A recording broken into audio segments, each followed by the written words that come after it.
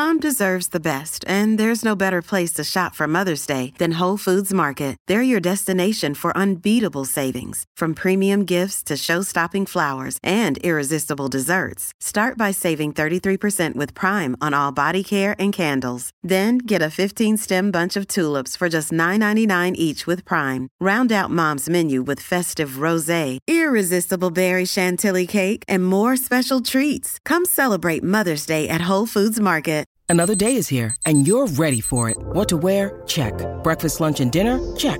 Planning for what's next and how to save for it? That's where Bank of America can help. For your financial to-dos, Bank of America has experts ready to help get you closer to your goals. Get started at one of our local financial centers or 24/7 in our mobile banking app. Find a location near you at bankofamerica.com/talktous. What would you like the power to do? Mobile banking requires downloading the app and is only available for select devices. Message and data rates may apply. Bank of America N.A., member FDIC. Hello, everybody. This is Marshall Poe. I'm the editor of the New Books Network. NBN listeners like to read books and buy them. So we thought we'd tell you that right now, our friends at Princeton University Press are having a remarkable site-wide sale. You can get 50% off books, including ebooks and audiobooks, with the code 50, F-I-F-T-Y, at checkout until May 31. You can save some real money on Princeton University Press books. I encourage you to go there and check it out. Welcome to the New Books Network. Hello, everybody, and welcome back to Scholarly Communication, the podcast about how knowledge gets known. I'm Daniel Shea, your host for this Focus on the Scientific Journal. Right now, every scientist in the world is drafting a manuscript. It's in labs everywhere that progress is being made in the research, and it's in journals everywhere that progress is being made in the research. Researcher and writer, this is the whole scientist. The scientific journal is the venue for scientists, because the research article is the genre for scientists. The next questions, and the attempts at answering those questions, never appear in books. Journals are the only channels of advances in scientific knowledge. And to make a journal, it takes at least 5, the executives, the editors, the reviewers, the readers, and of course the authors. These same 5 make the interview guests on this focus here at Scholarly Communication. This focus invites the executives, the editors, the reviewers, the readers, and the authors to talk, because these conversations by the people in the business, in the publication, and in the researching of science will make the next advances. These people care what one another thinks, because only all 5 together can make known the knowledge of science. Today's guests are Joshua Schimmel and Carl Ritz, the editors-in-chief of Soil Biology and Biochemistry. Established in 1969, Soil Biology and Biochemistry is a monthly peer-reviewed journal currently being published by Elsevier. Soil Biology and Biochemistry publishes original, scientifically challenging articles of international significance.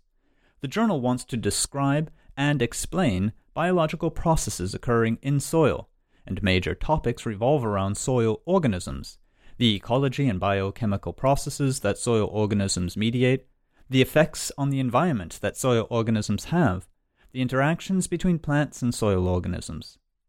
Soil biology and biochemistry has special interest in the applications of new molecular, microscopic, and analytical techniques for the understanding of organism populations and communities, and the journal serves as a platform for comments and arguments about often controversial aspects of life in the soil. So let's begin the conversation. Joshua Schimmel, Carl Ritz, Soil Biology and Biochemistry. Josh and Carl, welcome to Scholarly Communication. Thank you. Hi. Thanks, Daniel. Hi, Carl here. One of the reasons that I've decided to begin this focus is that I want things to be better known, to become more transparent, because it's so clear to everyone that publication, writing are so central to the researching process. And I really feel that authors will submit better, editors will publish better, reviewers will decide better, and executives will manage better if they hear more from each other. So I suppose where I'd like to sort of kick things off today is, do you see there major areas where these different groups that I've identified might want to know more about each other? Certainly, I think so, for sure.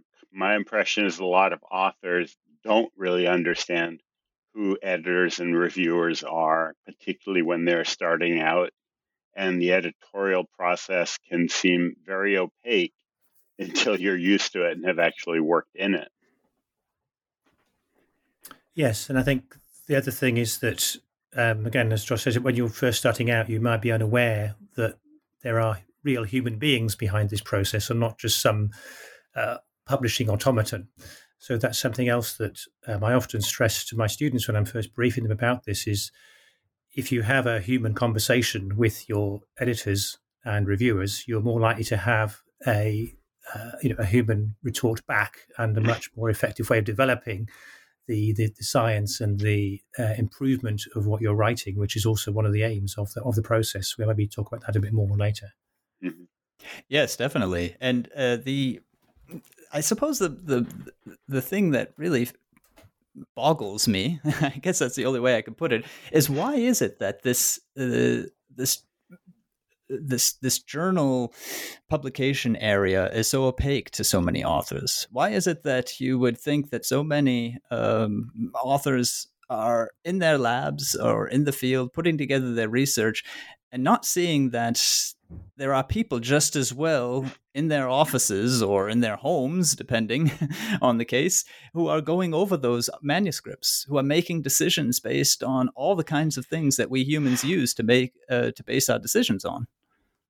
I think because until you actually start moving up in your career ladder to a degree and starting getting to know the people who are actually the journal editors, it's easy to not understand who those people are or that they are your peers and maybe even your friends. I've certainly had papers that have been handled by close friends of mine. Yeah, I think that the other thing is it's a key thing to understand in the publishing scientific publishing process is it's based on peer review, and the key there is peer. People may well be familiar with the fact that they have peers in their immediate environment who they talk to when they have departmental seminars, etc. But that's just the very tip of the iceberg of the social process that occurs at a much larger scale when you're seeking to publish. So you're starting to have that dialogue with actually the global peer community. And I think, and this is something that's very exciting and satisfying about science, is that as a practicing scientist, you are instantly connected actually to the entire global community. And you will be having various conversations with them over the years, principally via the publication process. And there's a lot more to it than just that final paper when it eventually arrives. It's been through all sorts of discussions and improvements, etc. You use an interesting word there, the social process of science or the social process of publication. The metaphor of conversation, which you also refer to as well, is very often used by people who study the sociology of science. It's really been more or less decided upon that knowledge in science is a consensus-based sort of knowledge. And it would seem that then very many authors aren't aware of this opportunity or let's say the dynamics involved in entering into such a consensus-based knowledge exchange, or the conversational metaphor, if we want to take that, how that's done when it comes to really bringing your research out. Yes, I mean, the publishing process is at one level a highly formalized procedure. And of course, the concept of peer review is to try and ensure that science that passes muster gets published. And I think, again, perhaps that's how many people see it initially. It's just a formal process of reporting your science. But that's just part of the story, because in fact what you're seeking to do is, yes, report your science and the information you've gleaned, but you also want to promulgate it. And there's a difference between just writing a dry report that simply is results versus developing a narrative that is actually telling a story. Not a fictional story, but it's narrative is the word really, Mm-hmm. that serves to develop the science and the ideas, and that's where the innovations and advances come from. If all that occurred was just data was published and that's the end of it, then I think science would soon grind to a halt. I wouldn't want to read those papers because then I'd have to figure out for myself what that data set means. And I don't have the time to do that as a reader. And so I agree entirely. I think where papers often fail is because they are doing too much of just reporting what they did and not doing enough of the interpretation and showing the readers what it really means. And that's what editors and reviewers are really looking for. So if we return to this conversational metaphor, then it would appear that there's at least a contingent of scientists out there who are just bad conversationalists. They're the people who get lost in the weeds. And was it Tuesday night or was it earlier in the evening? And you want to actually just hear what happened and who did what and who or what went wrong, right? So, well, a lot of classic definitions of a scientific paper say it is a report of research. And I just think that model is just dead wrong because that leaves out the interpretation and the extra value of the actual scientist's intellect into, well, why did you do that research and what do you think you learned out of it? I think the other metaphor to use is that of exploration. So again, rather than just going out there and getting a collection of data, whatever else, the process of writing up into what Josh and I would call, a considered and mature paper is that you then are exploring that mentally. And many of us find, when you're writing things down and developing, this is the way that you can really sort things out. And then you run it by your peers. And in the journal system, you're running it by, a global pool of peers. So it's scary, but it's also can be extremely effective in terms of testing those ideas. And again, perhaps we can talk about reviewing and what makes good reviewing later. But again, if reviewers are becoming fully engaged in that process and dialogue, then all sorts of sparky things happen, and we get a lot more out of it. Yeah, I think many authors actually are sort of afraid of the peer review system, and they feel like it's just a gauntlet they have to run to get their paper into press. And I look at it the opposite way. I mean, I think I do good science, and I know I write well, and I have never written a paper that has not been improved through the peer review process. I rely on that to help sharpen my own thinking and my own writing. And so, it's something we do for each other, not something we do to each other. Indeed, that is supposing, Josh, that you're having you have an effective review from a considerate reviewer, as opposed to someone who's perhaps not quite approaching things in the way that we would prefer to see them. Occasionally, you do get narky reviews, and I've had some of those too. Reviews where I wanted to cool down for 5 minutes before I submitted a snarky response. But my experience has always been that those are the exception and that most reviewers are providing useful input. And even when I do want to throw things at the wall after a review, I can usually see, okay, that guy may have had a point after all. Indeed, they do. And my rule of thumb would always be that if when you are reviewing whatever you do before you submit the review, read it as if you were the recipient of this and see if you're going to what this is going to do, because you will be receiving reviews from other people, and you should be setting the example. And this brings in. Oh, go ahead. I was just going to jump in on that because this brings in one of those major techniques for figuring out how to communicate. I mean, Carl, as you're saying, the reviewer to read it as if he or she was on the receiving end as the author to write it as if he or she was already out there in the, as you call it, international world of scientists interested in their research topic, reading it and making use of it or not making use of it. So this ability to sort of set yourself into other people's shoes, to see things through other people's eyes, would appear to be one of those central issues, wouldn't it? It will make a huge difference if you start looking at it like this. Absolutely. I mean, it's, perhaps people haven't thought about this, but as an author, you have a duty to be communicating your material cogently, intelligently, sensibly around that. It's not the duty of the editors or the reviewers or the publishers ever to publish your paper because you've done it. Well, one thing here too is that as authors, we often, go through 3 or 4, 23 drafts of our manuscripts before we submit them. As reviewers, we tend not to do that. We tend to write our review, and that means they're often going to be caught up in things that may not actually be quite clear to the authors. And some of the challenges and conflicts in the interchange between authors and reviewers is because they're not being super clear and maybe not have really thought through that what is it that I'm trying to say, and is it truly clear to a reader who isn't already inside my head?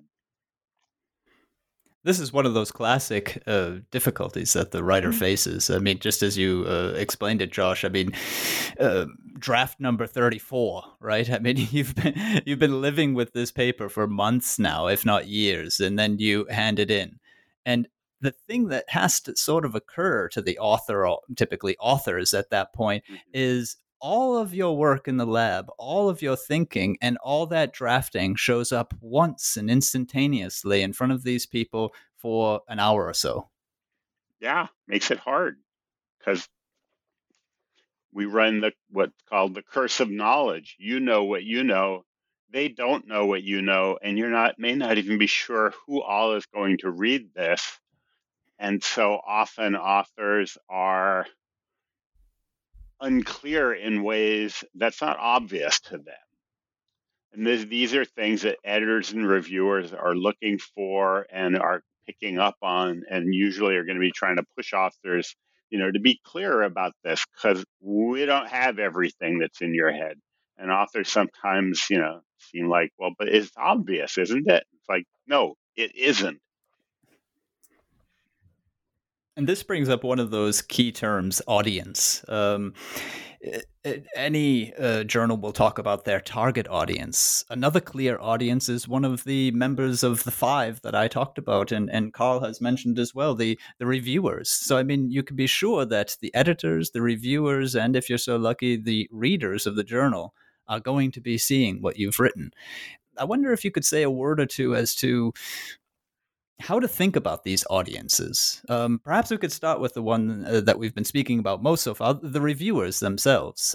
What is it to have in mind, upmost in your mind, when you're submitting and knowing that this manuscript is likely, it's not always going to be the case, but likely to be passed on to reviewers?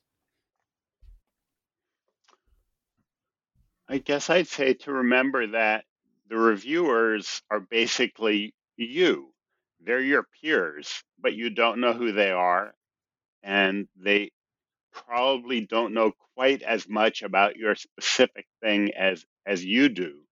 So I think some authors, sort of write as if they're writing to their narrowest possible target audience.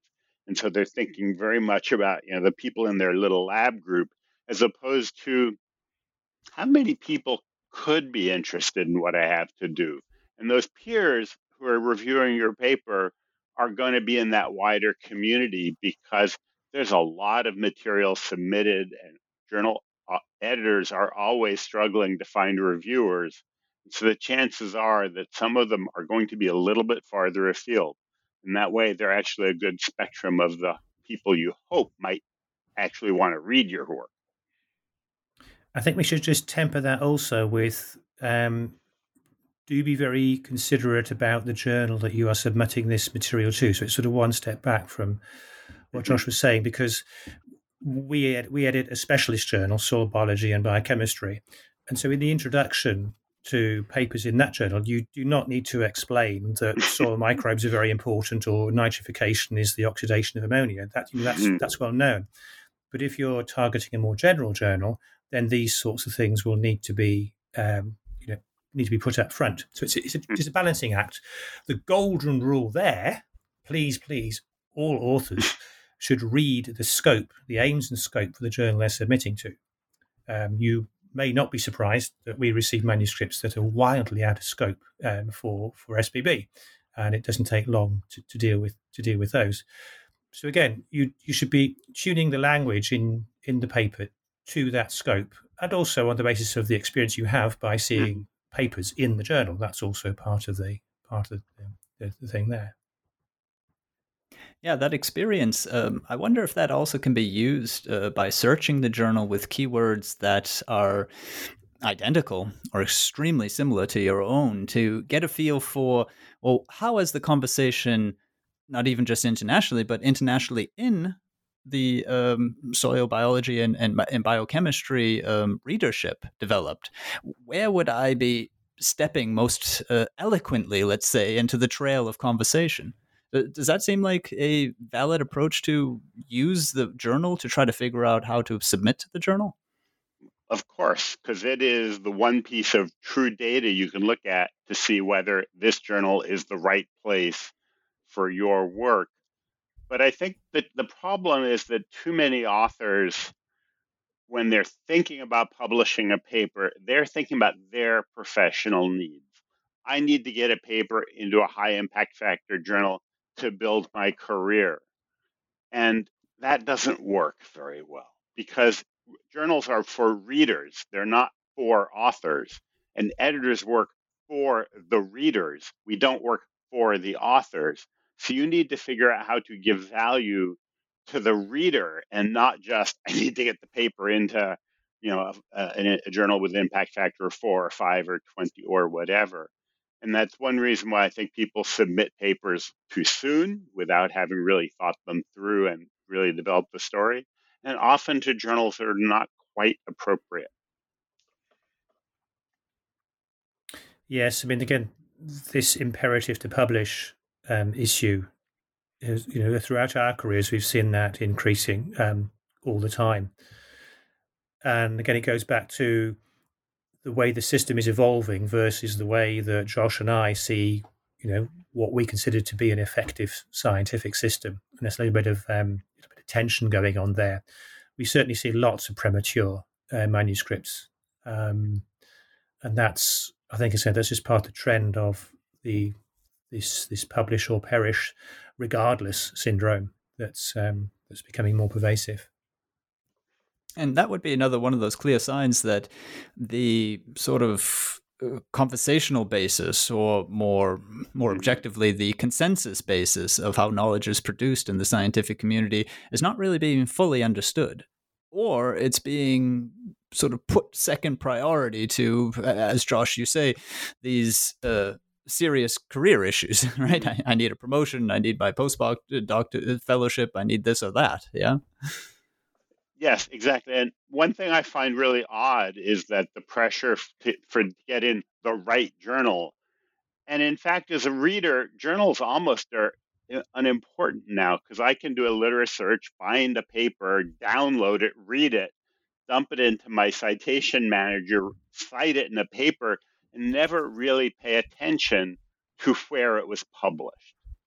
Now, that's really different than back before the internet era when you went to the library and you flipped through tables of contents of specific and a limited suite of journals. So it used to matter where you published. Now, for a reader's point of view, it really doesn't matter very much. But for authors, it's become ever so much more important to hit the numbers. So again, that's thinking from the author and the author's boss's perspective rather than how does this actually advance the scientific community. And a good paper will be found and read. I think this, so again, the sort of the modern twist on the journal as an identity amidst this homogeneity that the search engines provide. So what's happening here is that you're tending to get the ethos, the scope, the ethos, and the kind of personality with a small p of the editorial boards and the peer review community they use. So it's back to what characterizes a soil biology and biochemistry paper versus a scientific reports one. So again, interesting sort of social twist on the way things are developing there.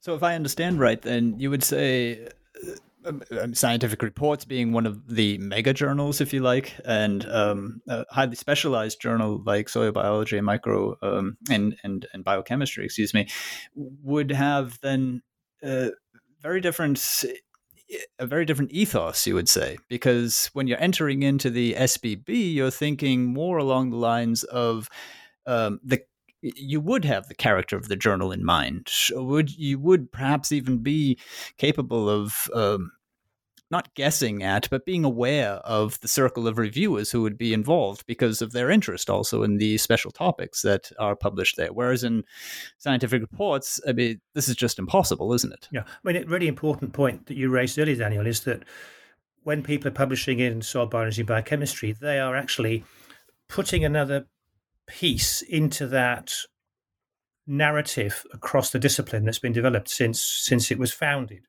So it is part of this very large picture, an extensive picture of our discipline, and that's the purpose of discipline-focused journals.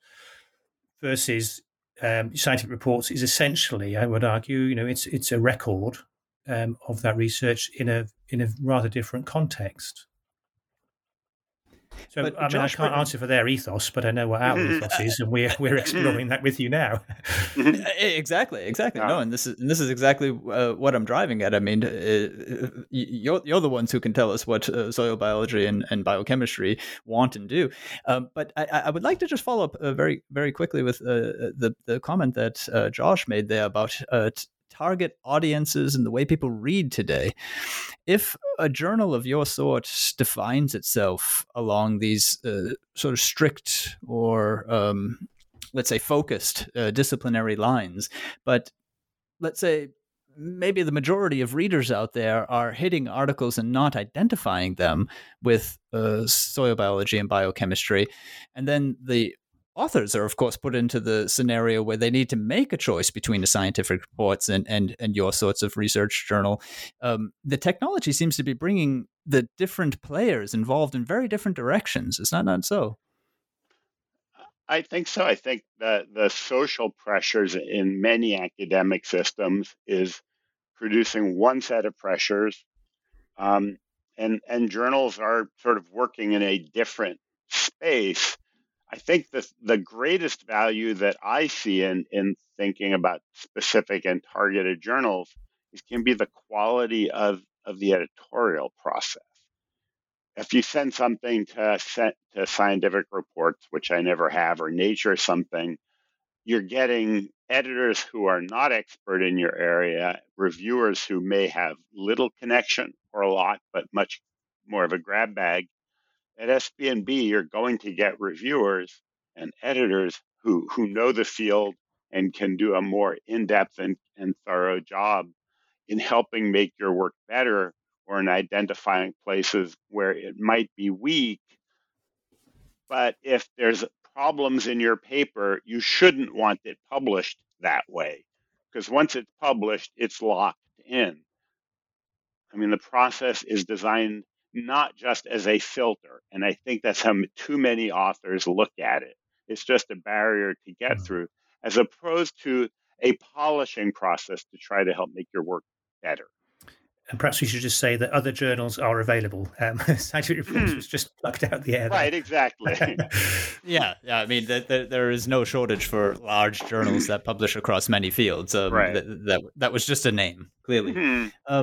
But is there anything then that's lost, or does it not matter when you can probably assume that there's a fair amount of expert readers, assume as an editor and assume as an author, who may not really identify this content with soil biology and biochemistry? In other words, since, as Josh made so clear, the days of picking up the journal are gone and the large search engines are here, you'll still be clearly reaching. If you've done your title right and your abstract right, you'll still clearly be reaching the right people internationally, but there may not be this identifying factor, and maybe also this the sense of ethos that we've been talking about. Yeah, that's a piece from soil biology and biochemistry. I think there still is. I mean, yes, I say you can sort of miss where a paper is published. I don't think it really works quite that extremely. I mean, I had made that point to highlight that in many ways, the focus on journal and impact factor as an author is, I believe, somewhat misguided. But SBNB papers do typically have a style and an approach and a definition to them, perhaps, of why something is, say, an SBNB paper instead of a microbial ecology paper, for example.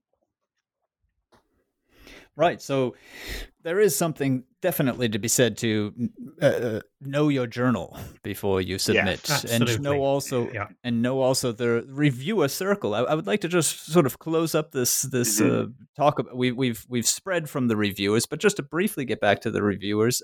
If you're submitting to an SBB, then you know that there is a specific reviewer circle there who are not going to necessarily be so wide flung as in other journals. An interesting study was put out just this year by Cambridge University Press called Reading Peer Review, and there they identified many of the points that reviewers typically bring up in their reviewer reports. And 5 of them, just to run through them extremely quickly, would be data. So all the things that refer how the data is presented, how it was analyzed, the field of knowledge, so knowledge claims, positioning of ideas, interpretation of the literature is a big thing. The methodology, so points of statistics, experimental design, omission, which I hardly need to comment on, things omitted, and lastly, and this one it shows up in practically every review, language or expression. In your experience at soil biology and biochemistry, do you see some of these major points sort of confirmed, or would you have anything to say about how the review process might move more smoothly if people were also aware where reviewers' eyes are going? I think different reviewers aim at different things. And I think as editors, we will sometimes select reviewers based on if we think there are issues of different sorts. I'm, as a person and from my background, very focused on kind of the big story elements. So I will always look at that sort of, how are you framing the problem? What are you drawing your conclusions? Are you closing the circle? So some of my reviews are fairly short. When I've done ad hoc reviews as a reviewer, some of them go on for 6 pages, going into all of those little details you hit on: methods, data interpretation. Are you being clear in how you're explaining something? And so it can be quite variable, but those are all the things that are ultimately important. I focus on story, but the data have to be solid to have a good story. Sorry, Carl, go ahead. Yeah, that's right. I mean, the things you just listed there, Daniel, are essentially some of the things that a competent review will cover, because again, it's all aspects of the paper are being looked at different levels. So it's back to, again, does the introduction set the scene appropriately in the context of the journal, etc.? Does it pick up the appropriate extant knowledge around this area? Then, are the aims and objectives appropriate? Are they proper hypotheses, not I hypothesize I can use a microscope to see very small things? Scientifically testable around that. Methodology, for sure. Could the reviewer replicate this experiment on the basis of this section or not? Results, again, are the appropriate?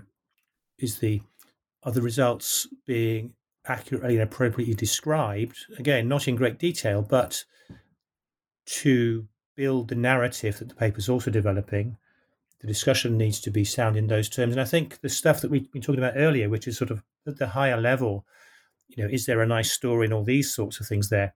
This is just one aspect, but all these technical aspects also need to be looked at, which is also why reviewing is, quite an arduous task.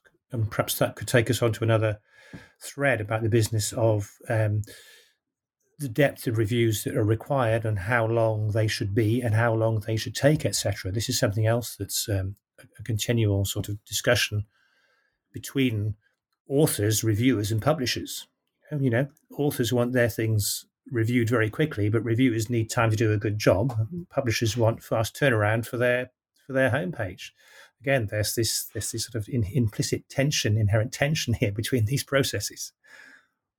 And that's one thread that I'd like to follow up, and please, Josh, do if you want to, because that's precisely the sorts of dynamics that I think need to get out into the open, so that all sides, in your case, as you're saying, the publishers, the reviewers, and the authors in this case, can understand where each are coming from.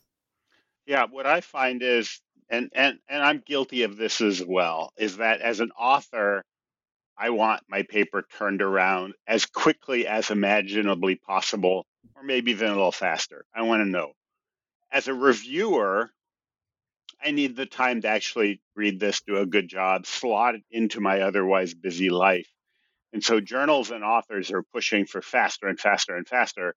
And reviewers are squeezed in that of, well, you want it back in 2 weeks. Well, I think I better say no because I can't quite do that. As an author, it might have taken you a year or 5, who knows, to do the research. It certainly should have taken you several months to actually write up the manuscript after you've processed the data. And now, after you've taken your time to do this great job, now hurry up, everybody else. Sauce for the goose, sauce for the gander, people. Reviewers need time to do their job well, and authors need to be sensitive to that. This is another one of those sort of career side, business side things that are finding their way into the science. I mean, Josh, you make it there perfectly clear in the fact that, how can you expect that of a reviewer who is serious about his or her work? I mean, that's what reviewing requires. If a study is serious and needs the detailed work, as in the same sense as we were talking before of people trying to get into the high impact factor journals when their audience actually lies elsewhere. They're just looking at the numbers and trying to advance their career. These are unfortunate developments. I agree with that. But also remember that reviewers are us. They are your friends, the people you have beer with at conferences, and they're just as busy as you are. And also, when the tables are turned and you are a reviewer, and you might be thinking, oh, I know, I could be writing a paper rather than doing this wretched reviewing stuff because that's what my bosses want. But just step back a moment and think again about the part you're playing in the scientific process, because by doing an effective review, you are reading somebody else's arduous work, considering it, contributing to that process, and in doing so, will be learning. You've learned what they've done. You'll be learning and thinking about ways of perhaps even integrating what they've done with what you've done, or somebody's paper you read 3 weeks ago, etc., etc. So, there's an inherent altruism going on here, but it's not quite altruistic in the one-sided sense, because as an effective reviewer, you are gaining a great deal by being part of that process. You're learning as well. So, and over a career, over a lifetime, it does tend to balance out if everyone plays the game. So yes, you spend time reviewing other people, but other people spend time reviewing you. And in the long term, that is tremendously powerful and beneficial. The problem is that the short-term drivers often subvert this process. I wonder if the balance of benefits could be, as you were saying there, Carl, that it would seem that the benefit is larger on the reviewer end because he or she is clearly, getting the cutting edge, the things that aren't even published yet, and able to think about them in connection with perhaps other things that weren't previously published, maybe because of his or her review, et cetera, et cetera. I wonder if this balance of benefits could be reassessed if we took Josh's view of reviewer reports. I mean, Josh was earlier saying, I see it as an opportunity. It's a way of writing up my ideas and putting them before a respected reader and getting the feedback, which, as you say, Josh, is more often than not actually been constructive to my work. Even when I wanted to scream and curse, yes, every comment I've gotten, it's like, how did that idiot not see that? It's like, well, was it really the idiot's fault or was it mine? Okay, let me go back and visit this. But yes, reviewers also do, as Carl noted, have the responsibility. And so part of that is trying to be prompt. which means like when you get a request to review, if you're going to decline, just take the 2 seconds and click decline right away so that the editor can go find another reviewer. Because we don't want to burden reviewers by inviting 23 of them when we really only need 2. And when you've agreed to review, don't wait until you just get that you're a week overdue and to start thinking about it. I mean, there's these responsibilities all over the place that we all need to be attentive to for the whole system to work to support all of us, because we all benefit when the conversations are effective. And the other really important thing I would stress is that if you have agreed to review and something's happened and you're going to be running a bit late or whatever else, or it's more complicated than you thought and you need more time, all you have to do is just keep the conversation open with the editor. Let them know, and if everybody knows what's happening, then again things are likely to work much more smoothly. It's not knowing that's a problem for the editors, and then for the author, and for the authors who are getting in touch with the editor saying, "Where's my reviews? I put this in months ago." See if everyone again just keeps this thing human, these processes more human. I think we'll all benefit much more because things will be smoother. And so, for example, when a reviewer is being late, as an editor, I'm thinking, okay, I've sent them 3 reminders. So do I send them another one and wait? Or do I give up on this person and invite another reviewer who now will have 2 or 3 weeks on their natural timeline, and they may also run late. And so it puts everyone in a bind when the reviewers aren't talking to us if they're having problems. And so, yes, Carl's absolutely right that keep the conversation open. It's okay to contact editors. It's okay to contact the reviewer back and harass at times. But the more we remember that this is all us, it's all the same group of people doing this. It's your friends and colleagues. The system works better. In the interest of humanizing all of this, as you two are doing so wonderfully, I'd like now to turn very solidly to the editorial side of things and speak about actually your sorts of work and what you do. I suppose I'll begin at you, Josh, and feel free also to go back and forth from there, Josh and Carl. But my question to both of you would be, give us a bit of a sense of your working day, or if you think on slightly larger terms, your working week or month. What part does soil biology and biochemistry play in your lives? What sorts of things do you find yourself doing for it? Give us a little bit of an inside view, if you might. Well, SB&B has evolved its editorial system so that as editors-in-chief, now we do an initial screen on all the manuscripts that come in. And so we're doing a quick triage to filter out the papers that just clearly are not appropriate or are not ready. The others we pass to the chief editors and associate chief editors, who then process those manuscripts.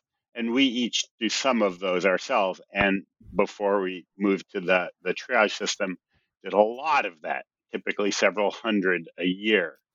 So when a paper comes in, I initially look at it, is the language okay? Is it appropriate for SB&B? Is the story appropriate? Is it at all workable? If the answers to those are no, I will just send a quick rejection. If it's yes, I'll pass it along. But it's just all that chronic, and it's not really a day job. My day job is as a working academic at a university. Mostly this is evenings and Saturday mornings for me. Yes, that's the thing. As I said right at the very beginning, remember that the editors are only human.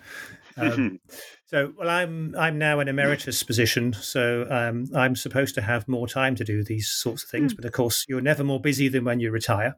So I'm still a practicing scientist in the sense of legacy papers, but also public understanding activities and things like that. But SBB but the interesting thing is, since I've switched to this mode, actually SBB takes up a lot more of my subconscious time in terms of thinking strategically around how we can improve the journal and deal with many of the things that we've been discussing already in this podcast. So it's in our particular journal, Josh and I also play this higher level role like that. But back in the day when we were on full editor manuscript handling and decision making process, then yes, that was always really an out of hours activity. So that's something else to remember when you are engaging with editors, is that they are doing other things besides. So you have to allow for that. And certainly, I have a serious rule of thumb in that if I'm in any doubt about things that are written in review or whatever else, need to think about things, then I will wait a day or two and sleep on it before I press send or go around that. So very important to have a considered process going on. Mm-hmm. Is this that's an interesting point, so that you allow yourself time to let these ideas sort of soak in, to go over the various angles that you might take on an experimental design or the claims for significance or whatever. These things can't happen just at the instant, if it passes, of course, that first filter that you were talking about. Yeah, I mean, let's be clear. It's not like, everybody should agonize over every word and decision, etc. But on occasions, I suppose my message is that nobody should be in a hurry. Because when we're in a hurry, accidents happen, and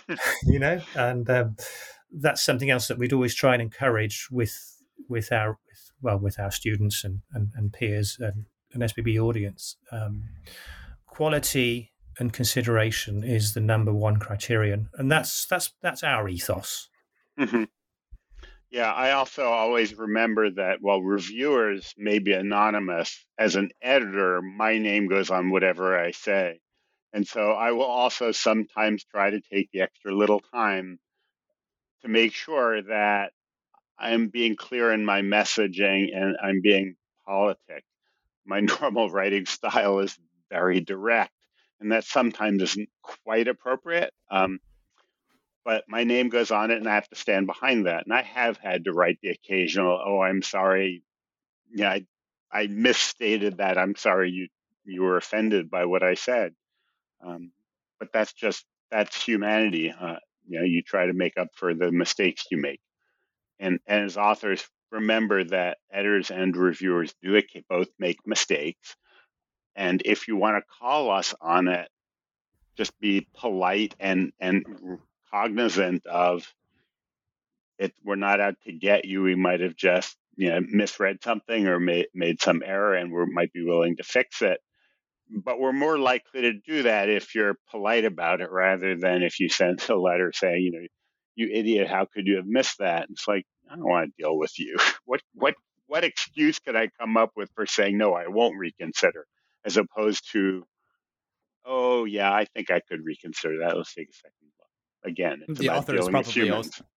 The author is probably also well advised to go over 5 times in his or her Yes, head exactly. whether or not this is a mistake on the other side. Absolutely. But it's back to the role playing that we discussed right at the beginning, Daniel, in the sense of, if you are appealing on a manuscript decision, then read the letter you've written as if you were the editor and see, is this going to work? Yes, would you want to get this in your inbox? Yeah. One of the really humanizing factors that I've noticed in both of your cases is the fact that you are practicing scientists. I've spoken with other editors at larger journals where they are full-time editors, have, of course, backgrounds in science, have been in original research, but have left that and gone down a new career path. Could you maybe say something about where an author is perhaps more likely to find the one or the other type of editor, and if there's anything different to be then considered in a submission if you're dealing with an expert in the field practicing in your same area as opposed to a full-time editor who has perhaps a wide base of knowledge? I think most specialist journals and almost all society-based journals use working scientists as part-time editorial staff who many of whom do it purely voluntarily. The people who are leading the journals might get paid basically a stipend rather than a salary. Where they use professional editors is going to be at the really big journals and things like Nature, PNAS. I don't know, maybe some of the Journal of the American Chemical Society, those kinds of huge operations might have people who are kind of professional editors at the managing top. But I'm not even sure about those. Yeah, and I think you'd have a rather different conversation with editors of those sorts of journals versus the niche specialist journals such as Soil Biology and Biochemistry. I mean, as we stressed at the outset, we very much consider that the journal is part of our community in this area, and I think that's what that's the ethos, and that's what makes it. That's what Josh and I are comfortable with. Absolutely. I don't work for Elsevier. I work for the community of soil biology around the world. Even though the journal is owned by Elsevier and I do have to report to them, they're not the community that I really am valuing. No, it's our means to an end. Yeah, and that brings me to your wonderful article, editorial perspective, how to avoid having your manuscript rejected. One of those wonderful titles, and it clearly speaks directly to this ethos that you're both talking about. You state very early on that we primarily work with authors, but we ultimately work for readers. Yeah. So this states clearly the perspective that I would probably be willing to generalize to a fair degree of the specialist or niche journal. Well, indeed, and we've had a lot of positive feedback, both from authors and reviewers for SBB, but also from other journals, saying, "Hey, is it okay if we point our readers to read this article because we think this fits our criteria?" Well, Forest Ecology and Management simply took the entire editorial and just adapted pieces of it for their own. They crossed out soil and wrote forest. Pretty much, and I thought that was great. I don't. I didn't do this for as a research article. It's like, you want to basically plagiarize my entire text. It will serve readers and authors. Go for it. I entirely think it will, and this is why I want to draw our attention to it. I'll also link it to this podcast so that people get reading it.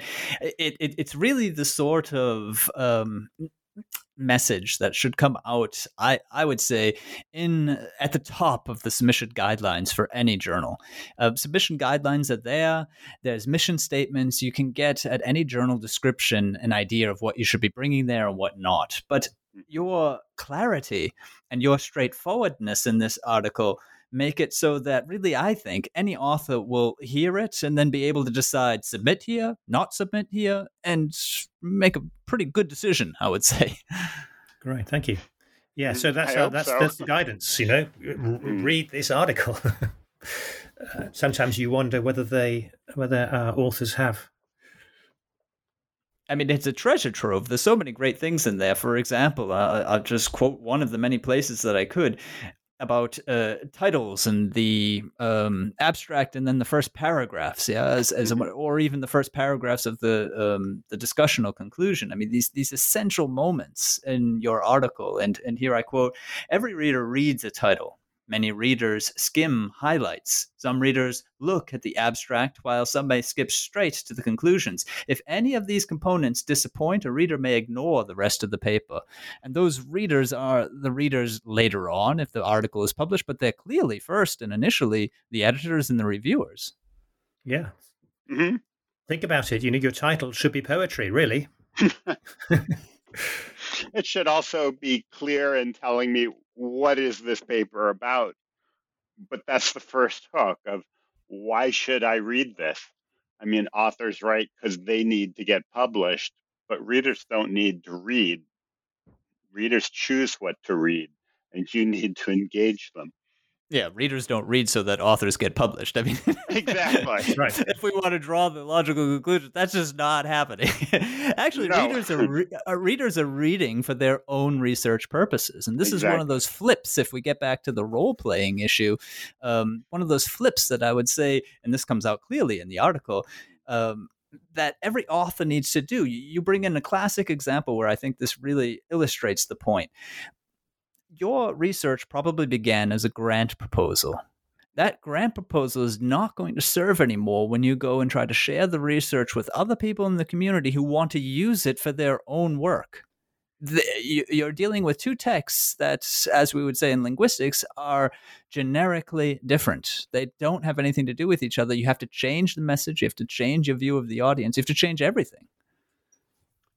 Yeah, I think one thing we reject a lot of papers that were probably, the research was probably funded to address local environmental problems, and that's fine, but it's a terrible introduction when you come to write a paper to an international fundamental science journal. We don't care about your local environmental problem the way your funders did. So you need to sort of rotate the storyline 90 degrees to show why the basic science is relevant everywhere. We just had an oil spill off the coast of California. So you can study the new, Huntington Beach spill, but it's not that different than spills that have happened in the South China Sea, I'm sure, or in the Gulf of Alaska. Oil spills happen, and we can learn about oil spills. So you can do your work in a place, but ultimately that's not what the story has to be about. That's where you did it, not the who it is. And also, that sort of language almost invariably sets the frame for what's going to be a report, rather than Correct. a piece of scientific writing that has incision, has discussion, has development of ideas, etc. Yes, science needs reports, but journals like SPB are not really about that. We're about advancing and developing the discipline, and we're trying to provide a framework and a forum for that to happen, both in the formal scientific paper sense, but also we have the publication modes, the vehicles for more review or discursive or perspectives type exploration of ideas and things. And speaking of ideas, another major point that the article brings up and really caught my attention is the idea of an hypothesis or a question. This is great because you can really notice again that there's a lot of authors out there who aren't noticing that the value of their research is what other people understand from it, not merely, as we've said a few times now, lists of data or results. So that comes out in the question. Why? Basically, why? Why did you do this? I think a lot of people say, we hypothesize that whatever treatment we imposed will influence the outcome. It's like, well, that's not a hypothesis. That's a truism. Yeah, we know that.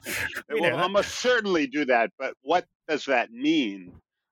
A good scientific hypothesis is a statement about how you think nature works that you're going to try to falsify and test by doing that. And so we will learn useful things regardless of whether you falsify it or support it. And I think as authors, we don't like to be wrong. So we don't like to falsify our hypotheses. That was our pet idea. But we're going to be wrong. So get used to it. That's a good paper. This is what we thought. Yeah. And gosh, we were wrong. That's way cool. There's a story there, and it's a better one. And oh yeah, we supported our hypothesis, actually.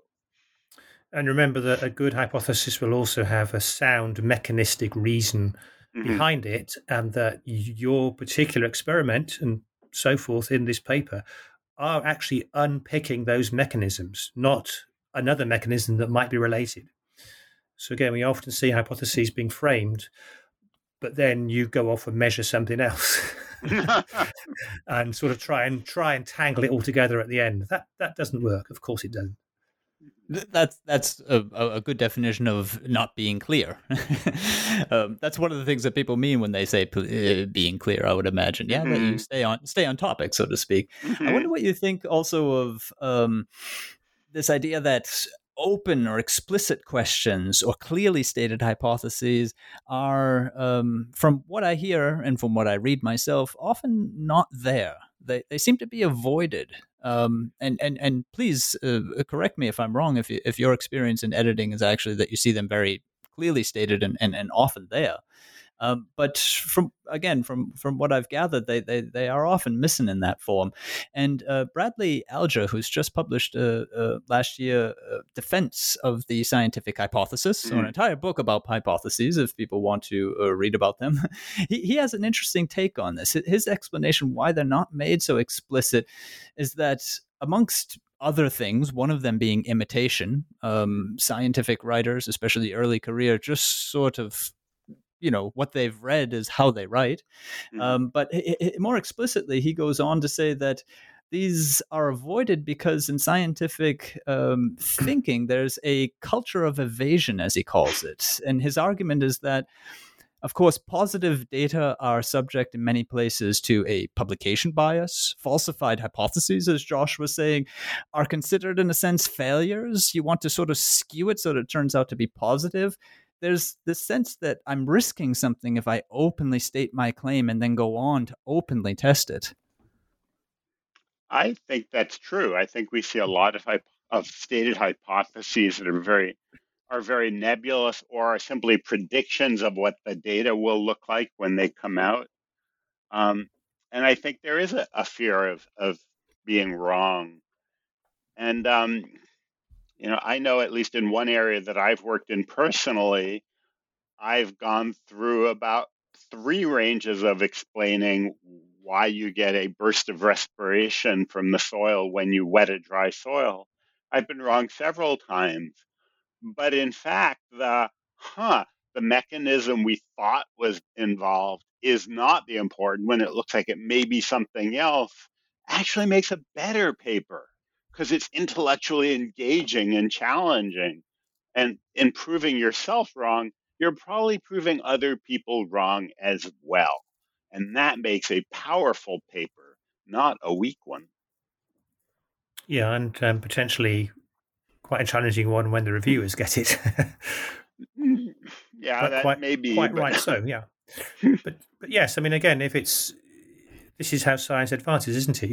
You have a rational hypothesis that's rational on the basis of extant knowledge, and then if you explore that and find that it's not the case, you're rejecting it, then that's really important. You can't, proof only exists in mathematics and alcoholic beverages at the end of the day. So again, we get the occasional manuscript where the concluding sentence is, we have proved this, we have proved that, but no, not really. It could prove you're wrong, but that's about the limits of it, yes. One of the other one last thing I wanted to pick up from the article was the idea of poor presentation, going everywhere from the bane of our lives.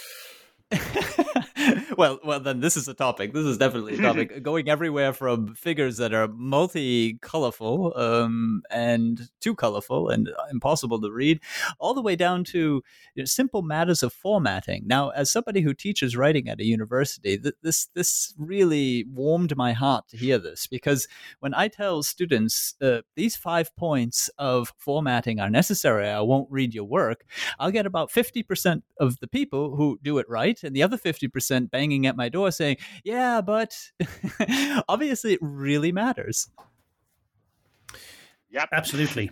And one of the reasons perhaps people don't understand is as to why it matters, why we need things in a specific format, etc., etc. So this is where there are rules here that sort of form the framework, and you stick your creativity on top of that. But is that if there is a consistency and coherence in the structure of the manuscript, etc., it makes the process for the editors and the reviewers considerably more straightforward, because they kind of know what they're dealing with in terms of the actual process part of the procedure back to versus the creative and intellectual part of it.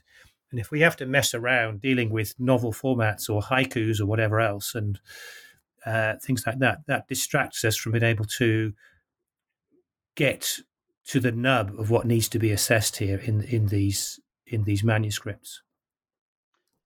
I agree with that. There's so much published that readers always, are doing, fast skims of titles of papers to see, do I really need to read this? And so weird formatting, weird structuring, poor presentation means people are much more likely to just go, nope, and not look at it. So it hurts the author ultimately more.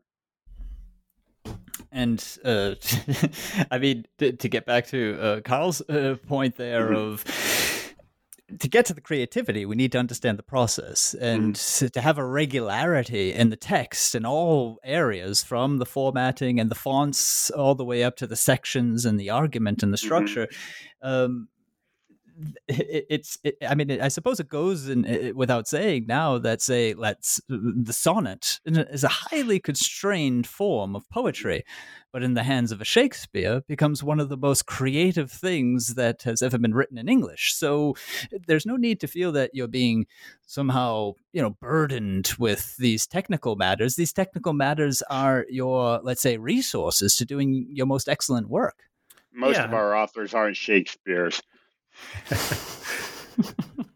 So just a plea, one of my real hobby horses is this business of the tyranny of colour that has now entered the publishing arena with the advent of computers. There's this seminal work from many years ago of how to present scientific data that entirely using white paper and Indian ink, and but the answer to colour is now we just get so many awful multicolored yellow lines on white backgrounds, red and green spots all over the place. Remember that the proportion of the community are colorblind; they're not going to see that, etc., etc. So, again, publishers are trying to do this in terms of guidelines and things, but this is it's still a bit of a loose territory. And again, authors really need to be looking at their figures and thinking, is this as clear as possible? I know personally I would like to go back to black and white only. I think that would make a big difference.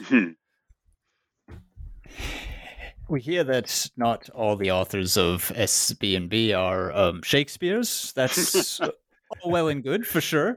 I would be very remiss, though, not to bring up the issue of language, which is also mentioned in the article.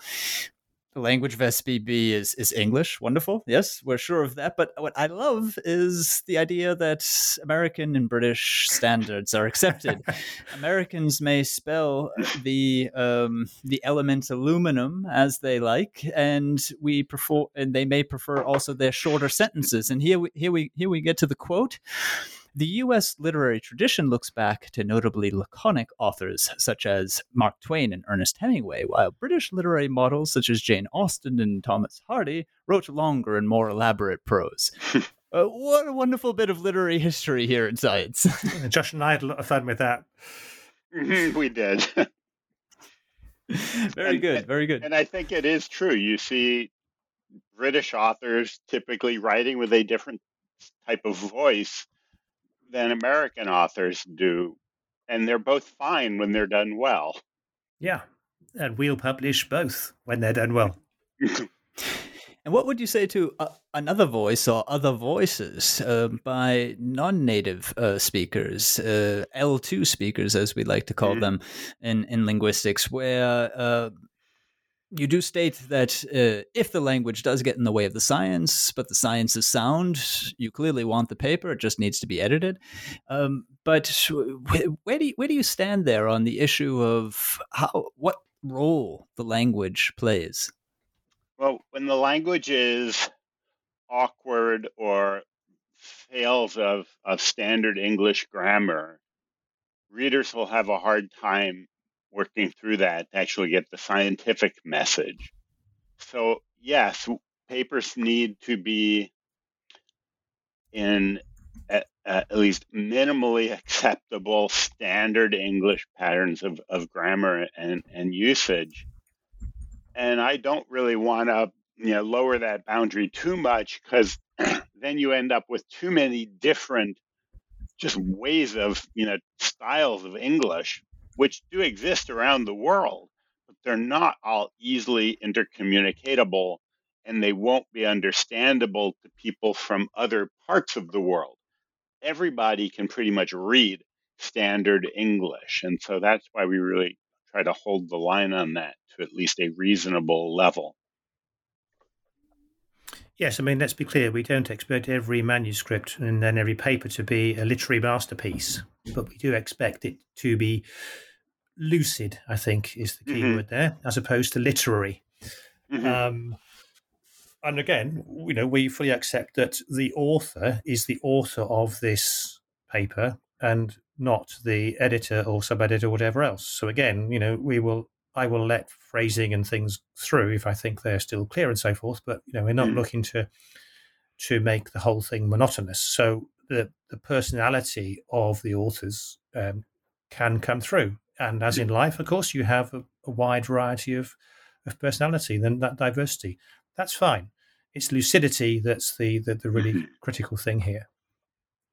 That's a wonderful thing to hear, and I'm sure something that lots of writing scientists who are working also would perhaps not have expected. That, and I'm not trying to open a huge leeway here, Carl, in what you said, so that people can write any way they want. Clearly, we're talking about scientific prose, and lucidity is something that you said is upfront. But the fact that a voice can come through is, I would argue, from my experience, something that many authors are actually striving not to do, and that's an interesting point. Yeah, and it hurts their writing when they try to force themselves into a very purely formulaic structure. That's also when you tend to get reports rather than papers. That's right. So, in essence, I mean, you would want the passion to sort of shine through that had motivated the study. I mean, that would most likely bring out the voice. Yes, but be careful with your passion quotient when you're drafting. I suppose I'm just trying to make the point that again, it's there are many ways to do these things. You have to have this balance. Again, it's about a balance between formal structure and creativity and thought process. That's what science is trying to get right, isn't it, all the time? Because if you become too constrained, then you will stifle innovation. If you become too loose, you'll end up with, too many perpetual motion machine manuscripts coming in. But it's getting that sweet spot between those. And I think that Josh and I try to well, perhaps encourage is too strong a word, but certainly, we're happy to see these sorts of things coming forward. And I think most, particularly junior authors, haven't yet developed their writing skills to the point that they ought to try to be a little, clever with their writing voice. I mean, I just published a chapter that I was deliberately pushing a number of things, including using a word that's deeply offensive for soil scientists. The chapter is called The Democracy of Dirt. And dirt is a word you do not use in soil science. But I felt that I had the stature as a scientist and as a writer, I could get away with it. It was also a book chapter. I don't think I would have done that for a journal article. No. But you need to develop your basic skills to communicate your ideas first. Once you can do that, then you start developing a little space to maybe be a little creative with your voice. But even then, the mission is to carry your message forward.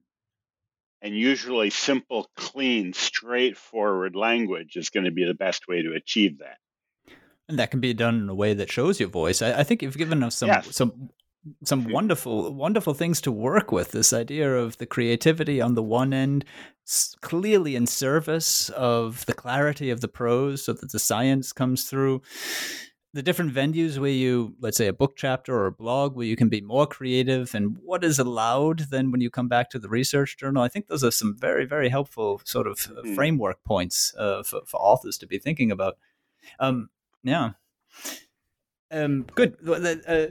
Josh, Carl, you've been very generous with your time. I do have one last sort of outgoing question, and that would be simply, what would be the one thing that you would say to your next authors, the ones who were shortly before hitting submit, let's say, at the moment, so that ultimately they got what they wanted, and ultimately that, of course, the readers, the other scientists, got what they wanted? Read Josh and Carl's perspectives paper, and then read your manuscript again, and then go to bed and see how you feel in the morning about it all. That works for me. Wonderful. Well, thank you very much. That is Josh Schimmel and Carl Ritz, editors-in-chief of Soil Biology and Biochemistry. I'm Daniel Shea, and this is goodbye from me to Josh and Carl. Goodbye. Goodbye. Cheerio. And this is goodbye to all of you. Bye-bye, and until next time here on Scholarly Communication.